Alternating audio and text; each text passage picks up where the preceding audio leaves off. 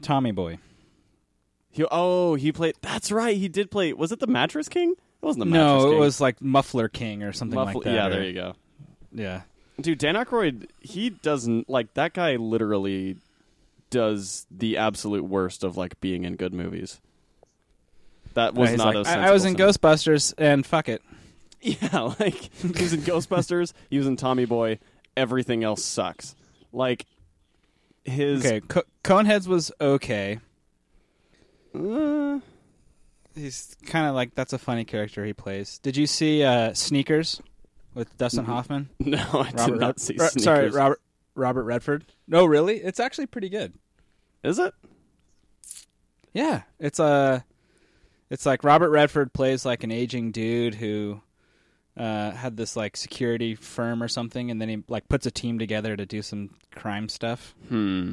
And it's Robert Redford, Dan Aykroyd, Ben Kingsley, River Phoenix, Sidney Poitier. That's a pretty good cast. It's pretty good.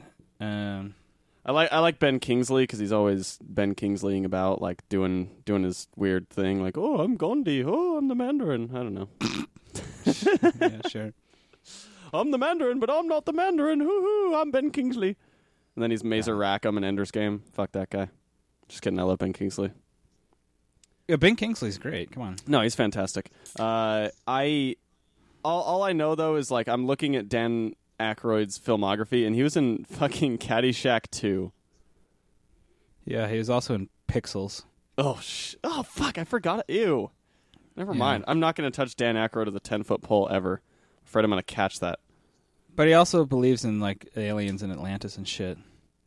That's kind of fun. Yeah. I want to talk to him about his theories. Dan, why? Speaking of people with theories, I've always wanted to meet a flat earther.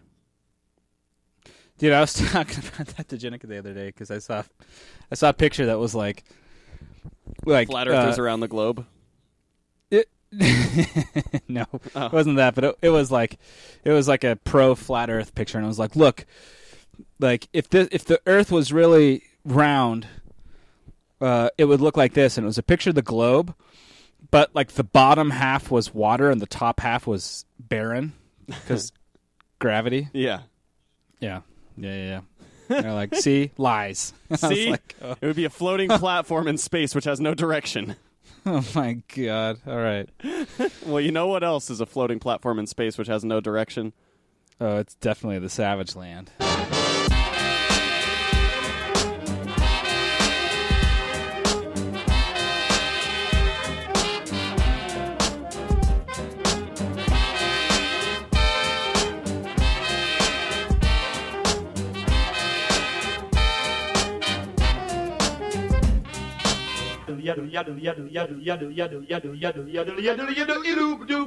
Welcome back to the Savage Land. It's a thwippin'. This is fucking stupid. That was dumb. We're still rolling with it. It's a thwippin' special episode. Thwippin' Spider-Man special. Hey Matt, a new Spider-Man movie came out. What a coincidence that we would be recording the Spider-Man episode and a new movie came out right at the same time. I know, it's almost like we planned it that way. No, dude, it's like they planned it. Oh yeah, that's true. Somebody planned that for us. Thanks, whoever did that. Yeah, it's probably Morgan Freeman God. I do like to imagine that if there is a God, it's Morgan Freeman, and that he is actually Morgan Freeman, or Tilda Swinton from Constantine, who ascended. Oh yeah, that's right. I forget about that. She was Gabriel, but let's assume that in that universe, Gabriel ascended to God, and now it's Tilda Swinton. Yeah, we can safely assume that, I think. God, that sounds legit. Yeah. So I don't know. Should we just do just get into it, or should we do a catch up? What should we do for these people? Do I have any catch up that's worth? We'll both. talking Yeah, about? we'll both do one little catch up. Let's do tiny little catch up. Okay. You start, and I'll try to figure one out real quick. Okay. I saw The Little Hours. Have you seen the previews for that? Is that the Kumail Nanjiani one? No, that's The Big Sick, which also looks good. No. The Little Hours is the movie with Aubrey Plaza and Alison Brie and Dave Franco and Nick Offerman. Oh, okay.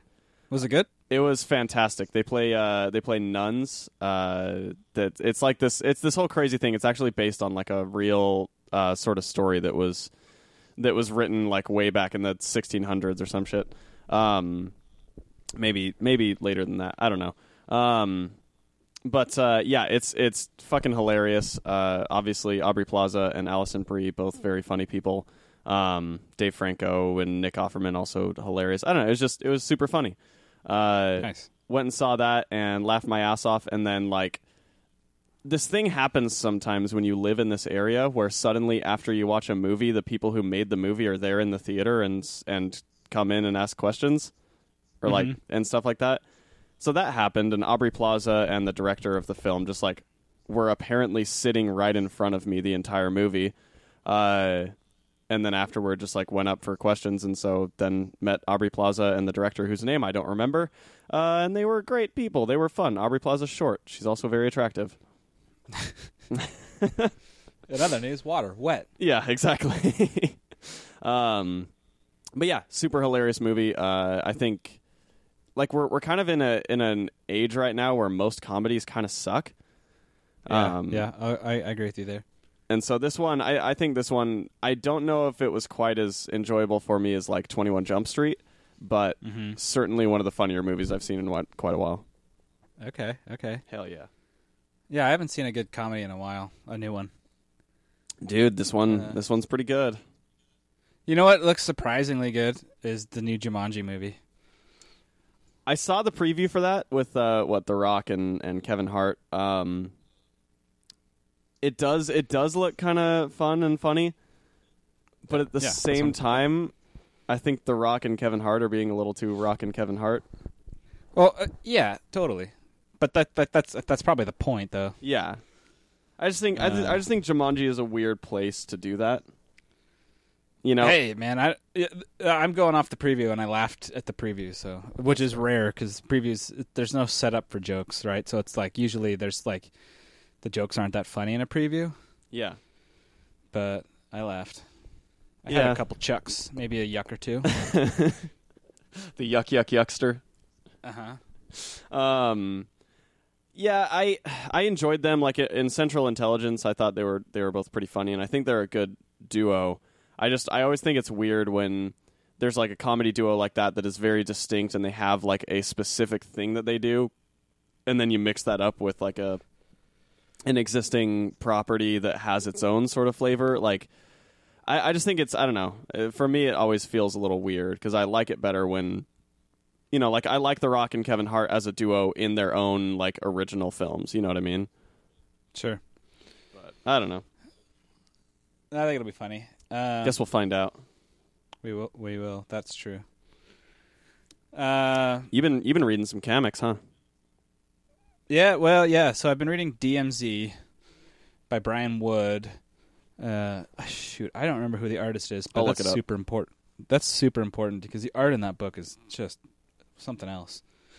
Anyway, I've been reading DMZ. I don't want to get too into it because we're probably going to get fully into it in a couple of weeks here. Oh yeah, because we have Brian Wood coming on the show. He's coming on the show, so that's why one of the reasons I picked it up. But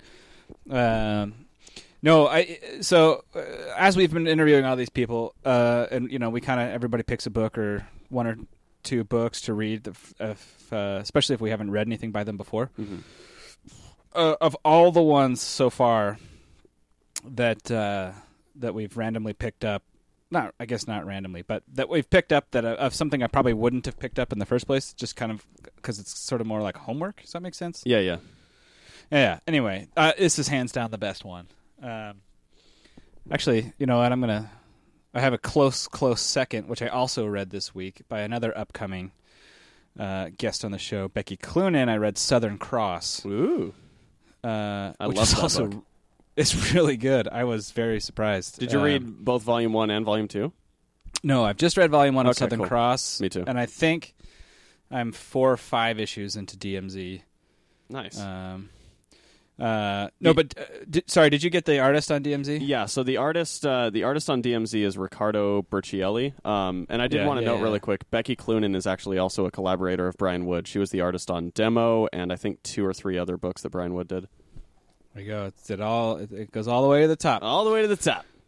No, but the art in that book, the art in DMZ is just awesome. It's so, like, I don't know. The color palette's super good. The art's super kind of gritty and thrown together. You know, it kind of looks like war propaganda throughout the whole book. Mm-hmm. It's just great. It reads really well. It's a little like. Did you ever watch that old Aeon Flux cartoon? Oh yeah. Yeah, it looks a little like that. Yeah, I've read. I'm like I think 1 or 2 issues into DMZ right now, because I picked up the first volume of it like a couple of months ago, before we ever talked to Brian Wood and got him booked for the show. I just kind of picked it up because I think I was at Amoeba, and they have their super discounted comics there that are sometimes have been on their shelves forever. Sure. And so I was there, and like volume 1 of DMZ was there for like I think $5 or some shit like that, and I was like, oh hell yeah, I've wanted to read this forever. But yeah, it's one of those. It's one of the last sort of long running Vertigo series, because I think it went on for like 72 issues, the entire series. Holy smokes! Yeah, and so it was the last in kind of that tradition of like Sandman or Preacher, any of those like just really long, deep Vertigo series. And yeah, I've heard great things about it. I the first 2 issues for me were awesome, but it sounds like you're just fucking loving it. I am. Yeah, I'm plowing through it. Oh, it's just a good, interesting story. It's like the basic premise for those who don't know. It's a guy. So in America, the American government underestimated the the militias that have formed up across America. These like sort of underground militias, which sort of then took over New Jersey. And so anyway, the island of Manhattan becomes this demilitarized zone, hence the title. And that's sort of like the war is being staged between America and the American militias. And it's just about a journalist who goes in to the DMZ and just kind of like a snapshot into how crazy life is in this war-torn Manhattan. So it's pretty great. It's pretty cool. Yeah, no, I love it so far. And there's you can see as you're reading it, you can see like some sort of fun inspirations from like film and stuff like that. But at the same time, it's very I don't know, it's very in its own vein. And I think it also I think that with that series, Brian Wood kind of wears his politics on his sleeve, but not in a way that I mind, because I honestly I like it when people have an opinion of what they're writing. I just like it when it's when it's weaved a bit with a bit of subtlety into the narrative, and I think Brian Wood does that really well, at least from what I've read so far in DMZ. Absolutely, and he he also doesn't shy away from expressing other viewpoints and creating this somewhat complicated little universe right there. Yeah, absolutely. It's cool, man. It's such an original idea, and I think that's what's really kind of intriguing. What's intriguing about it to me, versus another story about a kid who has powers, or another story about a lone starfighter. I don't know. You know what I mean? Just there's a lot of redundancies out there. So this is interesting to see something different. Yeah, absolutely. Loving it so far. I'm excited to talk to Brian Wood about that and a lot of the other series that he has. Yep, totally. Dope. Well, we should probably, I guess we should just get to the matter at hand. Yes. Spider-Man Homecoming came out this weekend. Let's see. So this episode will be up Monday, the 10th. So just barely this past weekend, Spider-Man Homecoming came out. Obviously, Matt and I both clamored right out to the theaters to see it. Matt's one of the biggest Spider-Man fans I know. I almost said biggest, but then I'm like, well, I know 2 people who have Spider-Man podcasts that aren't us. So that's okay. It means more to me than them, though. No, that's we can all be Spider-Man fans. But yeah, so I mean, obviously, you're an enormous Spider-Man fan. I've always liked Spider-Man, but I certainly haven't tread those waters very thoroughly. I've read like a handful of Spider-Man stories. Sure. But so I'm curious for someone like you who has a huge attachment to that character, what were your sort of initial thoughts on the movie? What'd you think of it? Yeah. So should we? What do you think? Give some time or drop a spoiler warning? Fuck it. Let's drop a spoiler warning right now and then just let it be spoiled. Like if you haven't seen it yet, that's totally fine. Just pause, and then you can come back after you've seen it because the rest of the show is just going to be us talking about Spider-Man. Yep, lots of Spider-Man. Okay, cool. So I saw it Thursday night. I also saw it Friday night, so I think you can assume there that I thought it was pretty great. Yeah, I actually did the same thing. No, I did. I really did. I thought it was awesome. I think it was such a, I don't know, refreshing take on Spider-Man. It dropped the sort of Spider mythos, right? It took him away from being this lone godly figure almost, where the universe revolves around him and everything Spider-Man has to do with Spider-Man, and set up. I mean, I think that's why it works so well. Is it sets itself up in the Marvel universe that already has a bunch of shit going on. Yeah, and so you can use that as your backdrop instead of Spider-Man as your backdrop, and just plunk Spider-Man down in it. Yeah, and that works so well because the villain has nothing to do with Spider-Man, which is the best. I think that was one of the big detractors from, like, even Electro in Amazing Spider-Man 2 was like, had an interaction with Spider-Man beforehand, right? Like, part of his whole thing was, even though he's not like an Osborn or some other type of DNA relative or I don't know, whatever. Yeah.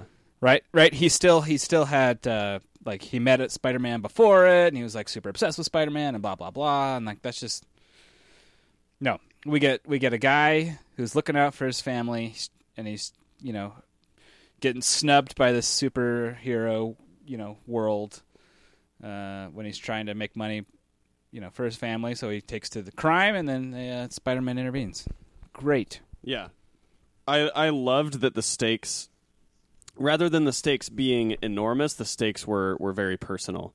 You see, sure. I mean, in this film, over the course of this movie, Peter is forced to make the heroic decision. You know what I mean? Like, there are so many times where I think, like, I was counting the second time I watched it. There's like 6 times in this film where he has to choose between doing something selfish and something that would, basically like, serve himself and sort of like bump him up a level or whatever, or going and doing something heroic and something good. There's the time at the party when it's like, he basically has the choice to either, go into the party and like make himself look cool and be like, where's my friend Peter, and talk to Ned or whatever. And then he just, he sees trouble going on in the distance and immediately just like, all right, well, this is what I'm doing now. Yeah, exactly. And so, and it's the same thing at the homecoming dance when Toomes tells him to not interfere in his business, and like there's I don't know, and same at like when he's gonna have to go, or like when what's her face, what was Toomes' daughter's name? Liz. When Liz invites him to go to the pool with them, and he's trying to track down the bad guys, like just that stuff, like over and over, he's having to make these decisions, and you see that like, even though he does want those things, even though he does want to serve himself, like he's not Spider-Man for that. You know what I mean? Like at the heart of it, he just wants to help people. And exactly. Yeah. So I liked that the plot like exploits that. You know what I mean? And it's basically just a plot about like him doing what he can to help people, rather than like here's and it is personal. It's like the personal sacrifices made to help people, rather than fucking aliens coming out of the sky. Totally. I mean, the whole premise there is, it's the Spider-Man phrase, right? With great power comes great responsibility. But they never mention that in the movie. They show it throughout the entire movie. Right? Yeah. It's not like, oh, here's, with great power comes great responsibility, and then like just it not really being a part of the film. This was like, let's never say that and just have that actually be the part of the plot of the film. And they also didn't do the awkward thing they did in Amazing Spider-Man where they tried to say it without saying it, and so Martin Sheen goes like, when there's a big thing that is on your shoulders and it's the right thing, then you got to do that thing or something like that. Yeah, and you're like, totally, wait, what? totally. No. And it was, yeah, I don't know. So a lot of people are, well, not a lot of people, but I think some people are kind of like on the fence about the suit. Yeah. But I think the suit was, I think the whole intention behind that suit is just to really drive that point home, right? He's gifted this suit, and he, which is sort of like, I guess it'd be like an enhancer to his already powers, right? Yeah, yeah. And then he gets, he uses that sort of more willy-nilly and causes that whole cruise ship debacle, ferry debacle, whatever. Yeah, and that was an amazing sequence. Like seeing that go down and like seeing that happen, and then his like efforts just to like try and save everybody, like, and I think that Tom Holland did a great job with like the ADR voice acting that they did, where as he's doing that, like you can hear the desperation in his voice as he's trying to like keep the ship together and all that stuff. I don't know, that I loved that sequence. Oh, it's great. I love that line in there where he's like, finally done. Good job. You're effective. Yeah, that was fantastic. I like that. Who was the actress that played the? What was her name? Michelle or Karen? The voice AI. You there?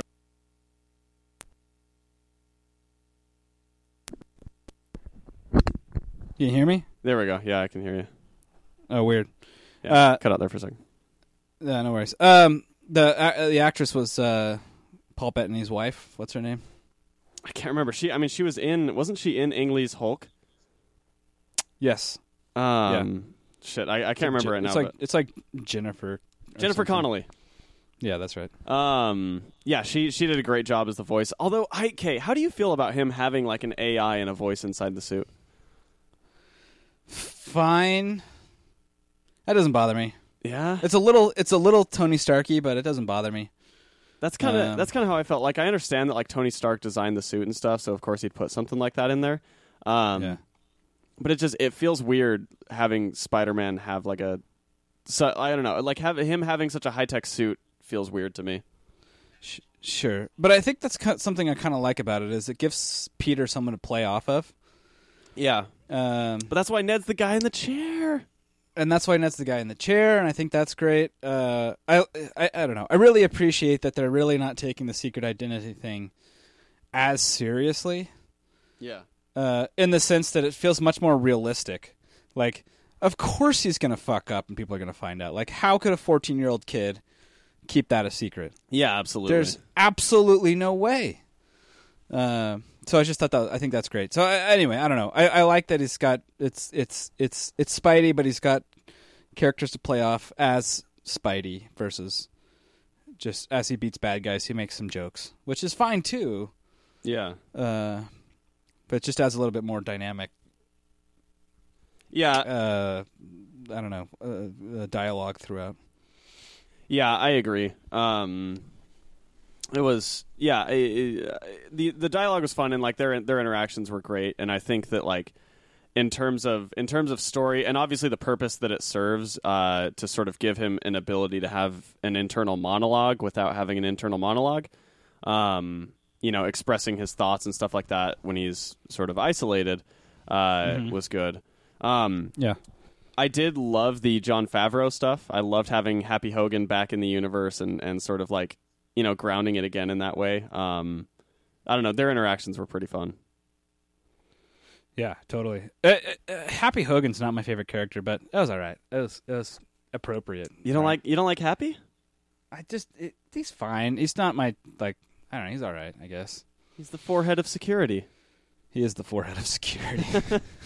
I liked that they I don't know who put that, like whether it was in the script or whether somehow Robert Downey Jr. remembered that, but like I like that they put that one little bit from Iron Man 3 into the film. Like it's such a one-off little bit that like gets skipped by in the film where it's originally referenced, and so it was funny to have that put back in there.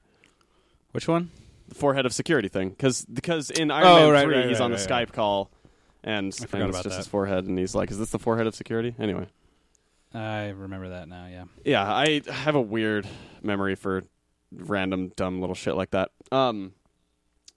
Now, did you expect more Iron Man in this film? No, I did not. Partly because I read some reviews before the movie came out, which said there was not a lot of Iron Man. The marketing would have you believe different. Yeah, totally. But that's, of course they're going to market Iron Man because it's RDJ, yo. Yeah. RDJ. But no, I did not expect a ton of Iron Man. I expected he would play it some part like he did, but not like I didn't think he'd be some overarching character that would be absolutely critical to everything the whole time. Yeah, that's fair. I loved the amount of involvement that he had. I thought it was kind of perfect.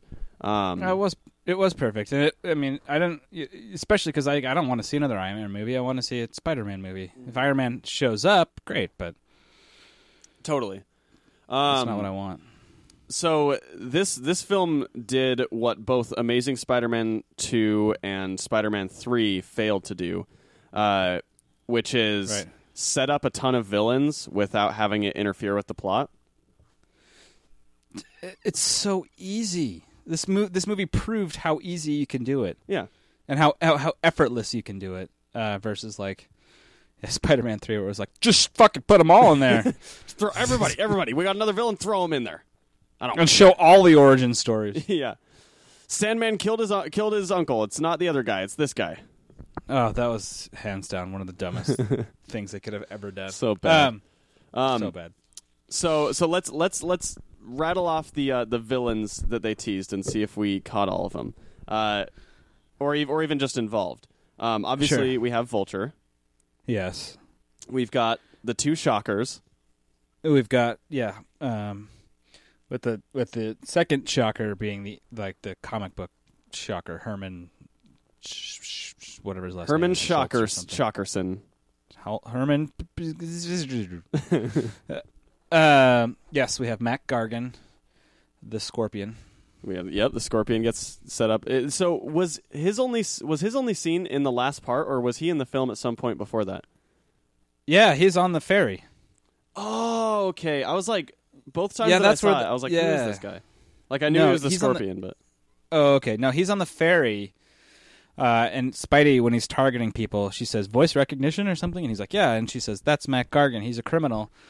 He was just... the only thing he was doing was he was one of the guys who was going to buy the weapons from the Vulture. That's right. Okay. Gotcha. That's it. I mean, like... which is great, again. Yeah. How to introduce a bad guy. Totally. Put him in there for an actual reason. Yeah. So good. We had Prowler. We have the Prowler, Donald Glover. Yeah. And then the Tinkerer as well. We do. We have the Tinkerer. I hope we see him more. I really liked that character. Yeah, I did too. I'd like to see him also get more like tinkerer-y. Yeah, let's see him tinker some more. Well, I mean, in the sense of like, he becomes a villain, he builds more evil Spidey stuff, or like. I would love for him to be like the villainous Tony Stark, where he's just building equipment for all these villains and like selling it. Totally, yeah. Now there was one other villain tease that I want to see if you noticed, because it wasn't very obvious. Okay. This villain was teased in 2 shots in the background. They're in the opening sequence of Peter in school. If you'll notice in the background, there's a girl with silver white hair and black clothing. Oh, did you see that? Yeah, but I don't think they were teasing Felicia Hardy there. Do you think? Come on. You think they were? I think that girl looked just like a generic goth chick. Except she had like platinum white hair.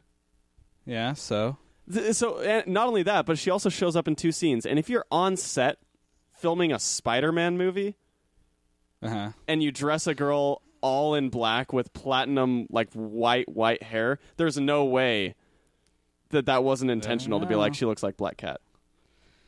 I don't know. know. I mean, come on. With all the teases in this film, there's no way they didn't mean to do that.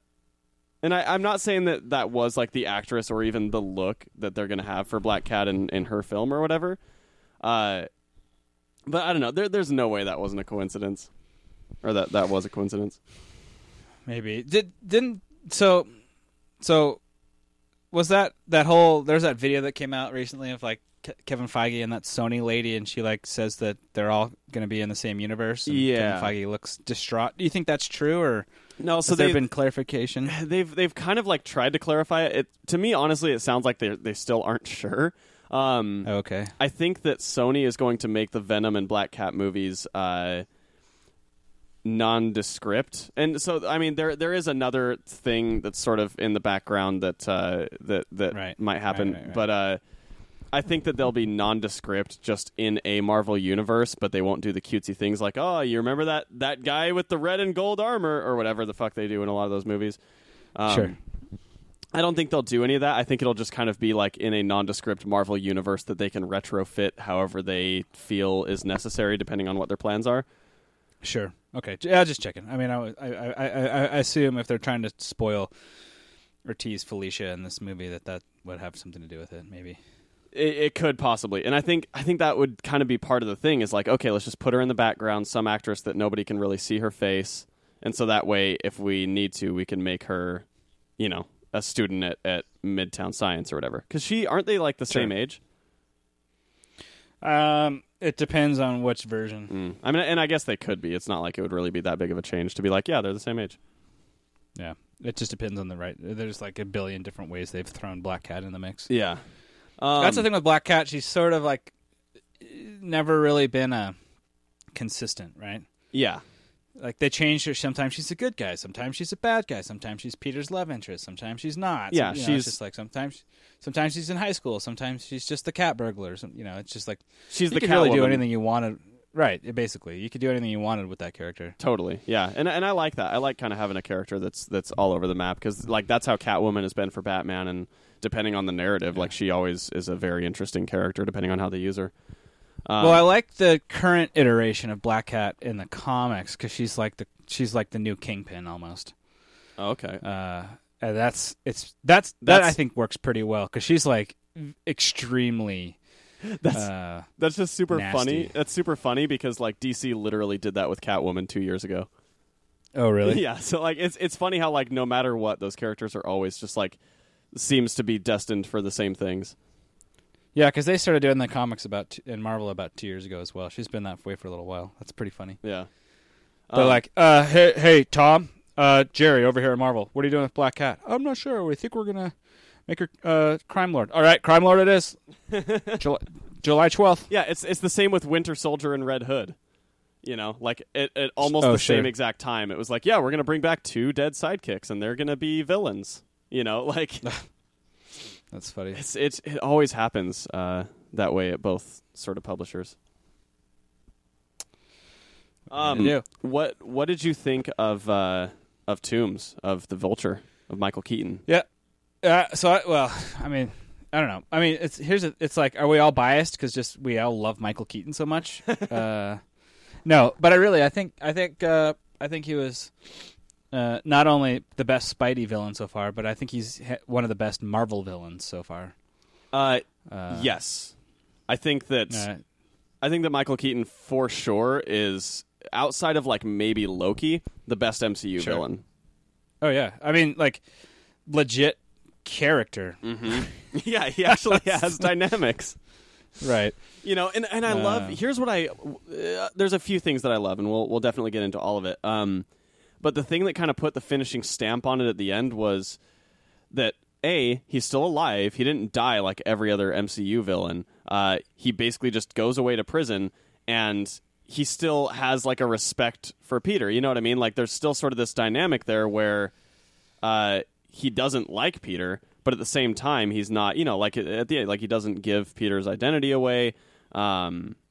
Totally. And so it sets it up to where like you could have interesting things, but also if he's never involved again, it's a very satisfying conclusion. Sure.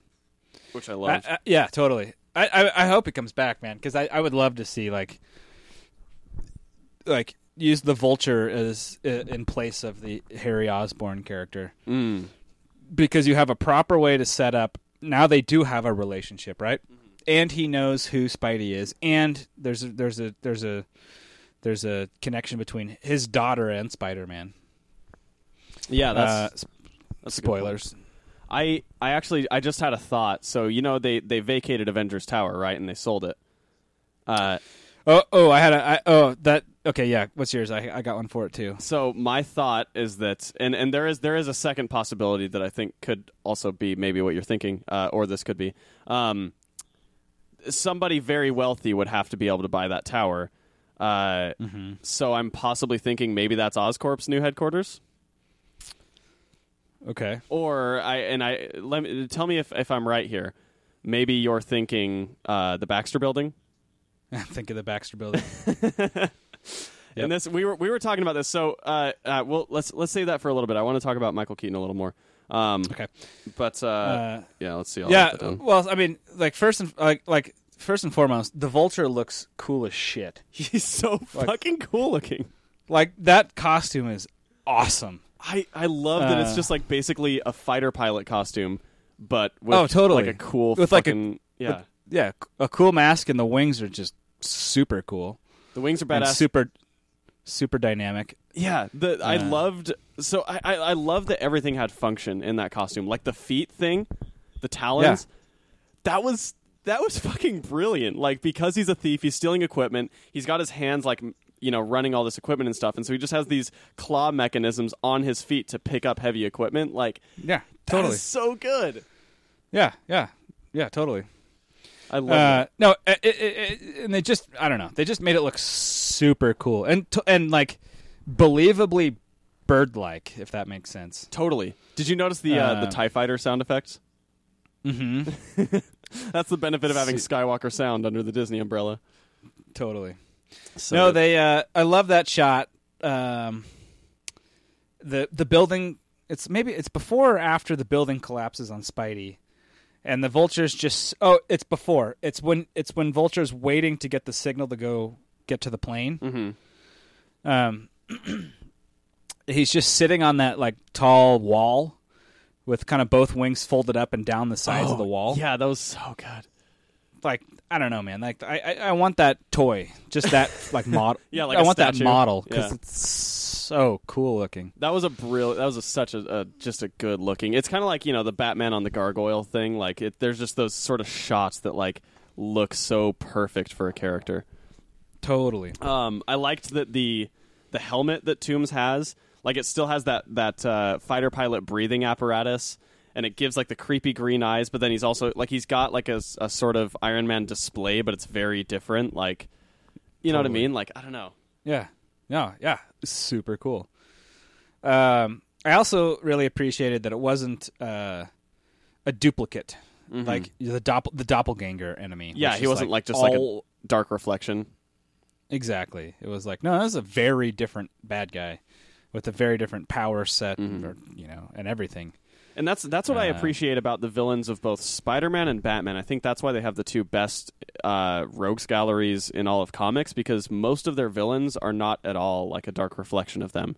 There's differing ideology, but not like representation. Absolutely, I think that's so important. It puts your heroes in a challenge that they are unequipped for and have to be creative. Yeah.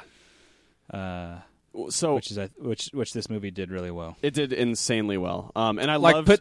Go ahead. Like put Spider-Man, 20,000 feet above the ground. Oh. How's he going to function there? Or one of my favorite scenes in the movie, put Spider-Man on a golf course. That was good. I loved Spider-Man trying to like do things in the suburbs. That's great. I also the high altitude vacuum seal thing.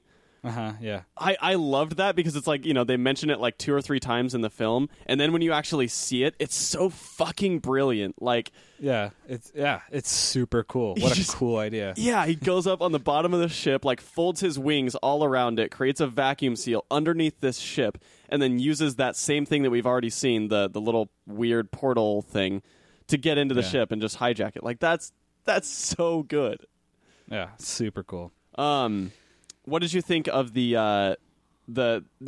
first off, did you have any idea at all that Liz was going to end up being Toombs' daughter? Not at all. Same. Not a little bit, because in the comics it doesn't even have the same. I mean, she's got her own last name, so I assumed that they were just taking the original comic character, right? Yeah. Not even an inkling that was going to be his daughter. God, that was so good. And she, first off, I think she did a fantastic job in that role. She was like great at being like kind of like charming and like weird and quirky, but then there were like those couple of scenes where she would get like a little bit shy or like awkward or nervous when she's talking to Peter. You know, like she was prominently featured, but she didn't have like tons of scenes in the film. And I think that when she was in the film, like she did a fantastic job. That actress is great. Yeah. But that scene when the door opens and Michael Keaton or Adrian Toombs, answers the door. Holy shit. I know. Well, and there's still like a chunk of time after that happened where I was like, well, he's got to have him like locked in the basement or something, right? Like it didn't really click that he was her dad for a minute. Oh, gotcha. That's funny. Yeah. I loved how long that tension went on. I mean, that was like a 10-minute sequence at least, 15-minute maybe, where it's just like Peter being so fucking nervous and like weird because he just found out the Vulture is like his homecoming date's dad. Yeah. Oh, so good. Like there's all those like awkward moments where there's like nothing being said. Peter's just like tense as hell. And Toombs, for most of it, he's not aware at all of who Peter is. He's just acting normal. Like, I don't know. God, that was such a good way to make the villain personal. Yep. And just drive this weird, like, play on that cool, like, dual identities tension. Yeah, totally. No, I love that where he's in the back of the car and he's like freaking out and Liz like leans over and she's like, "Look at this," and he's like, "Oh," like it's like a cat photo or something. Yeah, and then he just like immediately back to just like stone faced. It's so good. And then I wanted to talk about that Prowler, the scene when they're in like the shopping mall parking garage or whatever, and Spider-Man goes to interrogate Donald Glover. Yes, I loved that sequence. So I guess they added that later. Like that wasn't originally, like Donald Glover was a later addition to the whole thing. Oh, interesting. Yeah. Because I think they were probably a little bit unsure whether or not they wanted to drop the Miles Morales thing. Yeah, and I think that was perfect. And I think it was also a great way to acknowledge the Donald for Spider-Man thing by having him, obviously, like he's too old at this point to play a young Miles Morales, but having him there and making him Prowler is like a perfect way, I think, to like kind of acknowledge that, involve Donald Glover, and still like lay down the potential tease for Miles Morales in the future. Totally. I wasn't overly enthused by the way that he played Prowler. Kind of like just being like dazed and like weird, and he was like wincing with one of his eye. Yeah. Yeah, it wasn't my favorite either, but it's probably somewhat realistic there, though. Yeah, I guess. But I hear you on that. I don't know how I feel about it either, but yeah. Well, that's the thing. He might never be Prowler. Like it's that true. might just be an Easter egg for people who know who the Prowler is. But yeah, and I mean, I guess if you think about it too, like if Miles Morales does get involved, it probably wouldn't be until like after the third film. And so then, it's like there's a lot of time that passes there, and so you could involve Donald Glover, like later when he's like a bit older and sort of have like a time or sort of a character arc that passes, in the intervening time. Totally. Yeah. I'd be curious to see where they go with that. But I loved that interaction with them, like, when he's just like, dude, you got to get better at this part of the job. Like, totally. And he just leaves him. I love that he leaves him there. He's like, nope, you're a criminal. Sorry, you're a criminal. That's what you got to do. You got to wait 2 hours. Bye, criminal. So great. It was fantastic. And then should we go ahead. Here's a question I have for you. What was Tony Stark doing in India? Yeah, I'm curious. I have no idea. Like maybe he was just doing his Tony Stark thing, but also like I feel like they never drop things just haphazardly. That's true. I feel like there's always a reason for something. Is there ever like a comics thing in India? Like what goes on in India in the Marvel universe? I couldn't think of anything. I can't either. Like, if anyone has any ideas as to what that India scene might be, tweet it at Savageland Pod, or you can send an email, letters@savagelandpodcast.com, or leave us a voicemail 413-SAVAGE4. Let us know what your theories are on the India thing. Yep. Did you also notice that he didn't drink his drink? Tony? Yeah.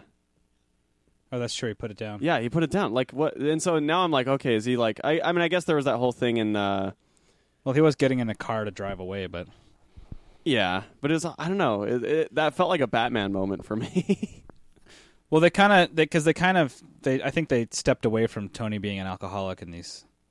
Yeah, and maybe it's like a subtle nod to like his recovery, because in Iron Man 2 he was like pretty flying off the handle, drinking all the time. So maybe that was like a little nod to that. Right. I think there's a little bit of continuity issues with this movie, but that's okay. Like, for example, really you think Tony Stark would be like his normal, playful, goofy self to drop Peter off at his house directly after the Civil War battle? Yeah. I don't think so. Yeah, I don't think so either. Also, okay, the timeline is weird here. So, 8 years later.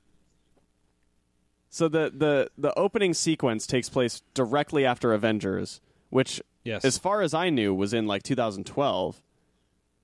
So then 8 years later is where this film takes place. So it's 2020?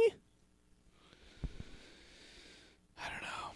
I have no idea. Like, and then, because then there's also like the moving day thing, you know, but then you're like, wait a minute. Well, but I thought that by the time Civil War happened, I thought they had already vacated Avengers Tower, you know, after Age of Ultron when it got like blown up or whatever, but maybe not. But like, I don't know.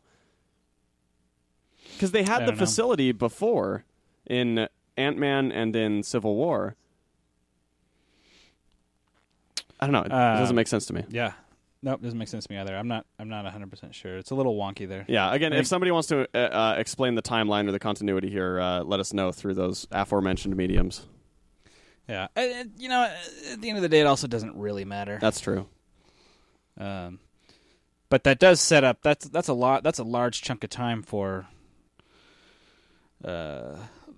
all the movies to have happened, because I thought a lot of the movies, like, whatever, it doesn't matter.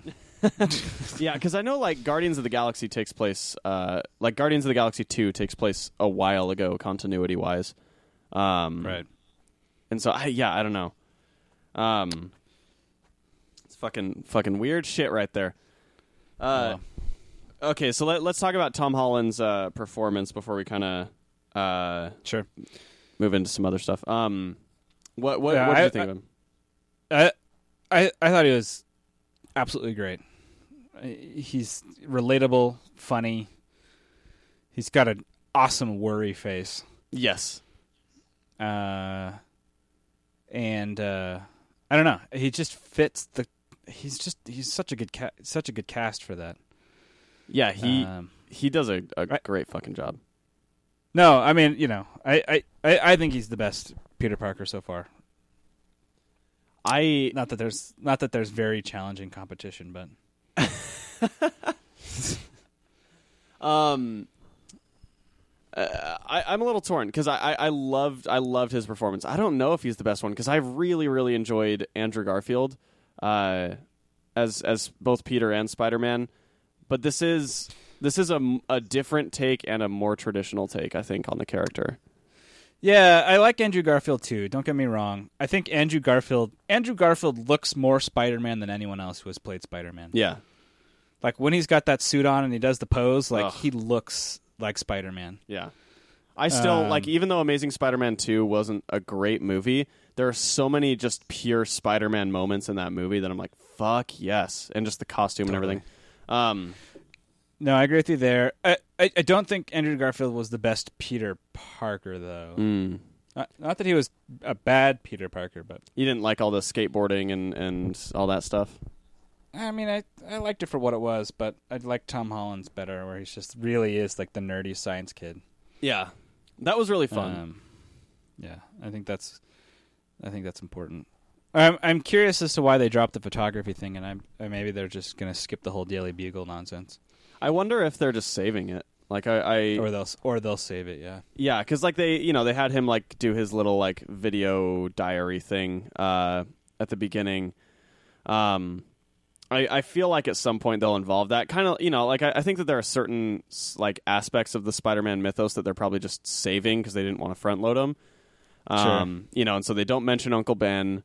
They don't drop the photography. They do mention Uncle Ben, well, but it's like so brief and in the back, and like I can't tell Aunt May she's been through a hard time. Yeah, basically, like that's all it was. So they didn't say anything about an uncle or anything like that. But yeah, it was just like with all she's been through lately was like the only acknowledgement he got. Right. Right. And then there's no Gwen Stacy involvement. Obviously, J. Jonah Jameson, not in it yet. And like Harry Osborn as well. Like I think there's a lot of stuff like that they'll probably bring in at some point, but just they're kind of waiting to put in. I could go without the Osborns. I think that would be refreshing to not have the Osborns, just because we've had two movie chunks all about Osborns. Yeah, that's true. Maybe you could have Oscorp, but you don't need it. I really like the idea more of like this. There's this criminal underground of like alien weapons users, and like that's what Spidey has to deal with. Yeah, I think that's a lot of fun, because then it opens up the possibility for all sorts of weird, like like the Scorpion, man. He's gonna get this cool like Chitauri hybrid Scorpion suit. Yeah, that'll be super cool. And that'll be super cool. Yeah, so I think that's exciting to me. To like, I don't know, the whole. That's why I like this movie so much, is because it doesn't go into the like everything's connected to Peter Parker magically. Yeah, and I like that they shied away from introducing any characters that had been introduced in either one or both of the previous films. Any characters that didn't need to be introduced, at least. Absolutely. Like basically Aunt May was really like the only character that's been in both trilogies outside of Peter that was introduced here. Yeah. And she was, and I thought Marissa Tomei was good. She was fun. Yeah, I liked her a lot. I really, and I like that they acknowledged all the hot Aunt May stuff, but also at the same time like tried to make her look a little bit older than they had her look in Civil War. Like I think they just went a little easier on the makeup so that she looked more just like realistic. You could see kind of like some wrinkles and whatever. Totally. And gave her like those old lady glasses. Yeah. But yeah, I think she's great as Aunt May. Oh, that's good. No, man, I really I have a pretty damn. I don't think I really even have a list of complaints. I just I me. I don't like to go into movies like, okay, I loved it, but here's my 3 things I didn't like. Yeah. I'm not that kind of guy. But I would say this is my favorite Spider-Man movie so far. It's really damn good. I'm still trying to decide, but I think it might be. It's the only one really for me that like compares on just pure like how it functions as a film and my enjoyment watching it would be Spider-Man 2. Sure. And then obviously like in terms of just like kind of visuals and like just nailing the character of Spider-Man, I love Amazing Spider-Man 2 for that reason. Overall story-wise, sure. I don't think it holds up, but no, it doesn't hold up at all. But no, I don't know. It just so much heart, and it kind of reminded me of like why I really like the character of Spider-Man, and in Peter really being just this kind of gawky, awkward kid who's just trying to figure out what to do with super spider powers. Like that, I love the whole sequence at the beginning where he's just like on patrol in New York, like giving old ladies directions and like making a mistake and webbing some dude to his car, and like it's just great. It just feels good. And that guy on the street, he's like, "Hey, you're that Spider guy. Do a flip." And he does a flip, and he's like, "All right, that was pretty good." Like it's just fucking. I love it, man. His interactions with New Yorkers were great. I love, like they stop for a moment to have him like showing that old lady directions, and you have like those little shots of him just like being bored, like doing his balancing act and shit like that. Yeah, that was so good. No, I'm super happy, and the fact that it exists in the Marvel universe is really fun, and you're gonna get, I think he's gonna grow into that role very well. Yeah, I agree. So the what do you think of MJ not being Mary Jane? Fine, I'm fine. Her with name's it. Michelle. Yeah, that's fine. I think that I think that's one of the things I like about the movies is that they are different from the comics. Yeah. And the Raimi trilogy really kind of went all the way with Mary Jane, and obviously Amazing Spider-Man went as far as they could with Gwen Stacy. Yeah. So why not try something different? Why not change it up a little bit? Let him be Spider-Man. He's more Peter Parker Spider-Man than we've had before, in my opinion. Yeah. So change up the universe around him and see what happens to that same character if he's got sort of different things happening to him that aren't the standard 1-2 punch that you see with every other Spider-Man thing. Yeah. Okay, and then the very last thing that I wanted to talk about before we get into just some quick hits and then that sort of Baxter Building thing we were talking about. The end scene there when they basically do the Civil War tease where they're like, we got a press conference out there for you. Here's a new outfit. They show him the Iron Spider, offer him a spot on the Avengers, all that stuff. And then he turns that down. I thought that was the fucking that was the most Peter Parker thing they possibly could have done in this film, in my opinion. Absolutely, and I think that's why. I think that's kind of what I'm getting at. Is that's why I feel like he's so Peter Parker. He's like, no, that's not. He wouldn't make that. He would never in a million years make that choice. And that the fact that they really nailed it, and that they played it so well, where Peter's like, no, and then he's like, it was a test, right? He's just yeah. You could tell that. I loved how floored Robert Downey or Tony Stark was. Yeah, he's like, wait, what? It's so good. Yeah. No, that I just love that this movie really sets up the character of Peter Parker, which is so important. Mm-hmm. I would argue that this movie had more character development in it than over half of the other Marvel movies. Yes. Captain America's had a character arc over 5 movies, but per movie, not much. That's what I really like about this. Is he really has an arc through this movie. They packed a shitload of character development into a 2-hour film, which is awesome. Yeah, and I think that's the benefit of Spider-Man, because you have with a character like Iron Man, he always kind of has to be irresponsible and snarky and stuff, and so it's even though he'll have growth, in Iron Man 3, I thought that was the best job that they've ever done of developing the character of Tony Stark. Yep. But they always reset him, you know what I mean? Yeah, they do. And I think with Peter Parker and with Spider-Man, the nice thing that character affords is the ability to have him constantly be growing and changing. Yeah, absolutely. Because he's so young, and that character is very malleable. You know what I mean? As long as he is sarcastic and smart and, nerdy or whatever, and wants to do the good thing, he's still Spider-Man. Those are really, those 3 sort of core things: the great power, great responsibility, the jokes, and, the kind of, science stuff. Other than that, you can do a lot with him that's totally different. Yeah. No, I love that. That scene taken out of the where he's pushing the building off of him. He's like, "Come on, Pete! Come on, Pete! Yeah, come on, Spider-Man! Come on, Spider-Man!" Yeah, just thought that was great. Yeah, really, he anyway. Yeah, he nails it. So so much heart in that character. Yeah. Yeah. What you got? You want to do some quick hits here? I don't know what quick hits. Yeah. So there were little things that really don't have to get much mention. But I loved the little Hulk and Thor thing where he has Hulk and Thor fight each other and mentions that he hasn't met them yet. It was a nice little nod. Yep. The Captain America training videos, which shows Captain America in the Avengers outfit. Yeah, I thought that was pretty great. And then Hannibal Buress is pretty sure he's a war criminal now. So good. It was so good. And the little thing that I loved was that in the video, Captain America like gestures to his right side, and Hannibal Buress is on his left and like waves when Captain America gestures to him. That's pretty great. I like the scene. I like that same bank, the like ATM machine robbery scene, where the guy hits him with the gravity gun and shoots him against the wall, and all Peter says is, "That's cool," or "cool," or something like that. This is so weird. Yeah. He just like he's like so amazed by the stuff that they're doing that it's like, and I love too when he walks into the ATM and he like takes a moment to like figure out how he's gonna stand and like what he's gonna say.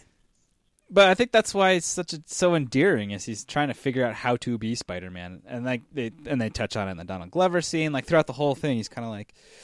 Where he shows up, when he shows up in the Donald Glover scene, he's got the Batman voice on. It's so interrogation mode. Yeah. Or I really like the other one, like we're doing the Superior Spider-Man tease. Superior Spider-Man tease. Which one's that? When it turns on instant kill mode and his eyes. Oh go yeah, black and red. That's exactly when he turns on instant kill mode and he's like, whoa, no, we're not gonna. Kill anybody? Yeah, and he's like, 200 and whatever possibilities of web shooters and all that. That was really funny when he's like trying to sneak up on them and he keeps trying to like figure out his web shooters. He's over there in the background hitting it with the electricity on the lights are flashing. Falls flat on his face after trying to swing over. So good. That was perfect. And then let's see. Yeah, I think that was pretty much it. So the other thing we were talking about, the possibility of Avengers Tower becoming the Baxter Building. I mean, I feel like it's such a long shot. It is. But let's talk about a long shot for a minute. Let's just act like it's possible. Okay, if it's possible, then you'll have to start the Fantastic Four. I'm trying to figure out how to phrase it, because you put a pretty awesome suggestion down for how they could show up. Yeah. Do you want me to lay that? Down? Yeah, sure, go for it. Yeah, you can drop that. Then we can argue with the pros and cons. Yeah. So my idea was, because I like watching this movie, it made me feel like this Spider-Man character is a perfect area of the Marvel Universe in which to introduce the Fantastic Four. Because Spider-Man has had tons of interactions with the Fantastic Four in the past. They've always been very close, and he was even a member of the team for a while. And Reed Richards, obviously, I think is a fantastic role model to Peter Parker, and Johnny Storm is like an awesome character to have him play off of. And so my thought is there is a way, kind of like they did with Spider-Man, where they sort of retroactively put him into the continuity. There's a way to introduce the Fantastic Four that makes them feel like they were always in this universe. And my thought is that while that portal was open in Avengers, when the Chitauri are coming through that portal, my thought is that the Fantastic Four, Reed Richards, Johnny Storm, Sue Storm, even Victor Von Doom, doesn't fucking matter, and Ben Grimm, that they basically seized that opportunity. They were working on a spaceship, a way to have interdimensional travel. They see the portal open up and they go, "Oh shit, let's fucking go! Like let's take off right now!" And they fly through that portal. And then Tony Stark closes it, and now they are stuck somewhere in space, and they have to try and find their way home. Along that way, they get their powers, they have those interactions. I mean, hell, even have some shit with Galactus go down, like, whatever. Sure. And then they find their way back to Earth, and they could even make the former Avengers Tower be the Baxter Building. There you go. So that was my thought, because then it's just like there's so much possibility between the Fantastic Four and Spider-Man, and also like with the Avengers, like, and I would love to have that sort of like, because Peter Parker's always kind of looking for a father figure and a role model, right? And so that was one of the great things with him and Tony Stark, is that he looks at Tony Stark as like this role model, this father figure and stuff. But Tony Stark is very flawed, and he is a very irresponsible guy. And so it would be cool to introduce Reed Richards to that situation where he is every bit as smart, or even smarter than Tony Stark, but also very like responsible, very work driven, even more science driven, like, and to have him sort of be introduced as this like other side of that coin, of this sort of like billionaire genius coin, and somebody for Peter to just like geek out with and like learn science stuff and do like another internship with Reed Richards. And then you also have, a character roughly Peter's age in Johnny Storm that's every bit as sarcastic as Peter is. And you could do, like we were talking about in Zdarsky's Spider-Man, you could have some of those fun interactions with Peter and with Johnny. And then even, you could kind of play this like interesting family rivalry where you have these two versions of a family for Peter, where you have, Aunt May and Tony Stark and Ned as sort of his nuclear, like his core family. And then you have this other side where it's Reed Richards and Sue Storm and Johnny Storm and like Ben Grimm, you know what I mean? Where you have like, like Ned kind of gets jealous of Johnny. Aunt May feels almost like Sue is like stepping in on, sort of her territory and like kind of, faux parenting Spider-Man or whatever. And then obviously like Tony and Reed and their sort of interaction. So I don't know. I think it would like open up so many story possibilities, and I don't know. Anyway. No, I think it's great. I was trying to think about how the Baxter Building ties in, but I think it would actually absolutely work because they get back from space and then they're like, all right, cool. We need a headquarters. Now that we need a headquarters. Yeah. Oh shit, the Avengers Tower's available. Yeah, and for them, they're like, oh shit, that's perfect because that is the exact place where that portal opened up the first time, and so we can sort of investigate it, and try to see if we can figure out another way to, read the area for fucking radiation, see how they did it, try to recreate it or whatever the hell. Totally. No, that would be pretty great. Yeah. That'd work really well. I can't because I don't know what else they're gonna do with the Avengers Tower. Yeah, I feel like they would have to do something, because to have it just like kind of disappear into nothingness would be weird. If like the next time we see it, it's just a fucking bank building or something, like that'd be dumb. Totally. But what's your thought on that whole thing? Because you were kind of talking about like pros and cons and all that. Like what? Yeah. I don't think. I mean, I think Spider-Man is proof that you can dump new character, you can dump existing Marvel characters that don't exist yet in the MCU in pretty easily. Totally. So I think you could absolutely dump the Fantastic Four in there. But no, I was more referring to like it seems like a long shot in the sense that like that nothing has given us any hope that Fox is going to give up the rights to the Fantastic Four, and they'll probably just drop another reboot here within a year or two. Yeah, so they do. So they basically their timeline is by 2019 they have to be in production on a Fantastic Four movie, or they lose the rights. And so I think that there is nothing that suggests that they might be doing it. However, I think that at some point they've got to go, okay, like realistically, what do we want to do with this? You know what I mean? Like, do we want to try and reboot it one more time, with its own universe again? Do we want to try and include them in the X-Men universe? Or do we want to try and somehow salvage the Miles Teller, Michael B. Jordan, Kate Mara Fantastic Four? I don't know. It's just like none of those answers. Like, and I've in the past been pretty adamant about like I don't mind that the Fantastic Four and the X-Men are separate. I think that's great. Up until now, when I've kind of seen this way where the Fantastic Four could play so well in this universe and not feel out of place and have like an actual cohesive purpose for being there. Sure. That's the first time that I've actually been convinced that maybe they should be in the MCU, just because there is a place to put them. Because I'm not a fan of making a period piece Fantastic Four movie. No. I mean, it could be cool, but I think that's a tricky part. Trying to do any of the period piece stuff is like never. They've already set up the world to be like this is the emergence of these heroes, right? Like the only one that we've seen from the past is Captain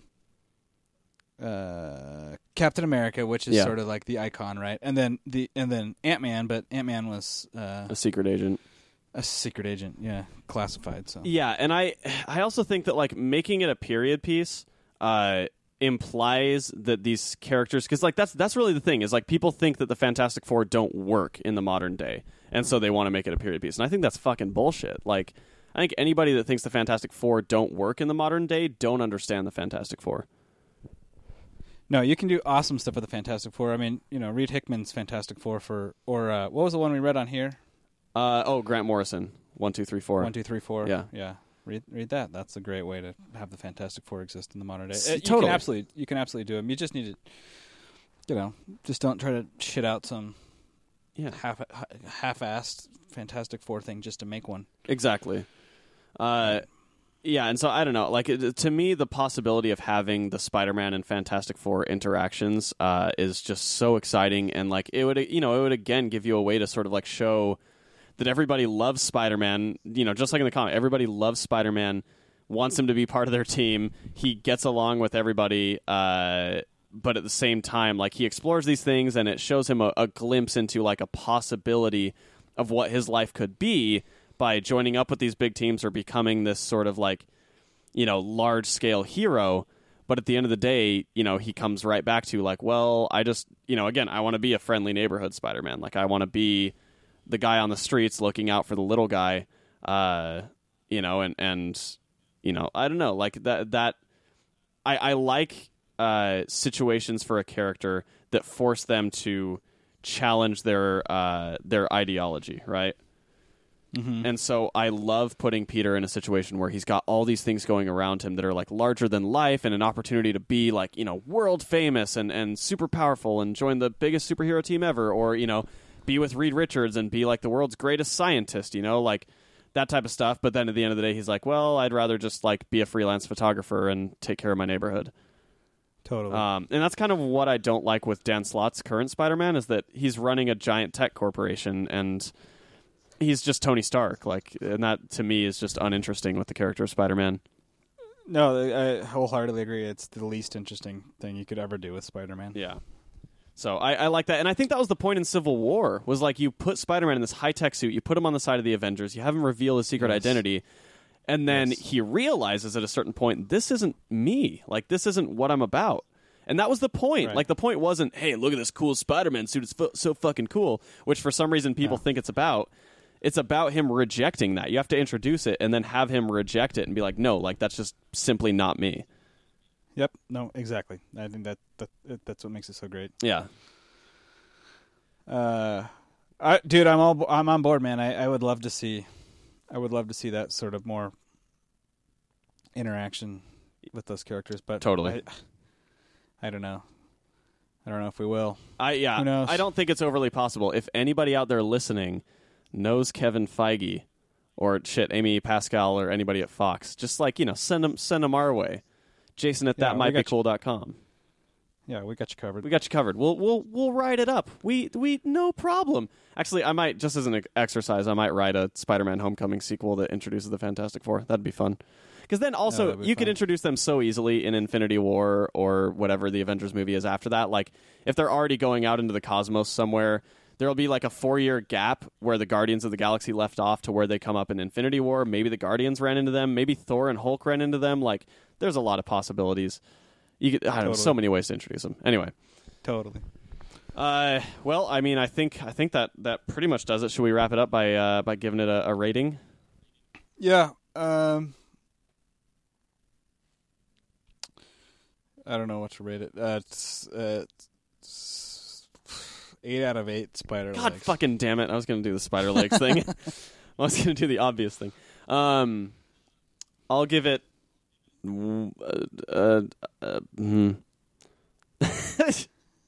I'll give it a 51 out of 52 web shooter combinations. No, it was like 250 something. Idiot. Oh. Idiot. Stupid idiot. I'll give it 3 out of 3 Peter Parkers, because there's been 3 in film. Yeah.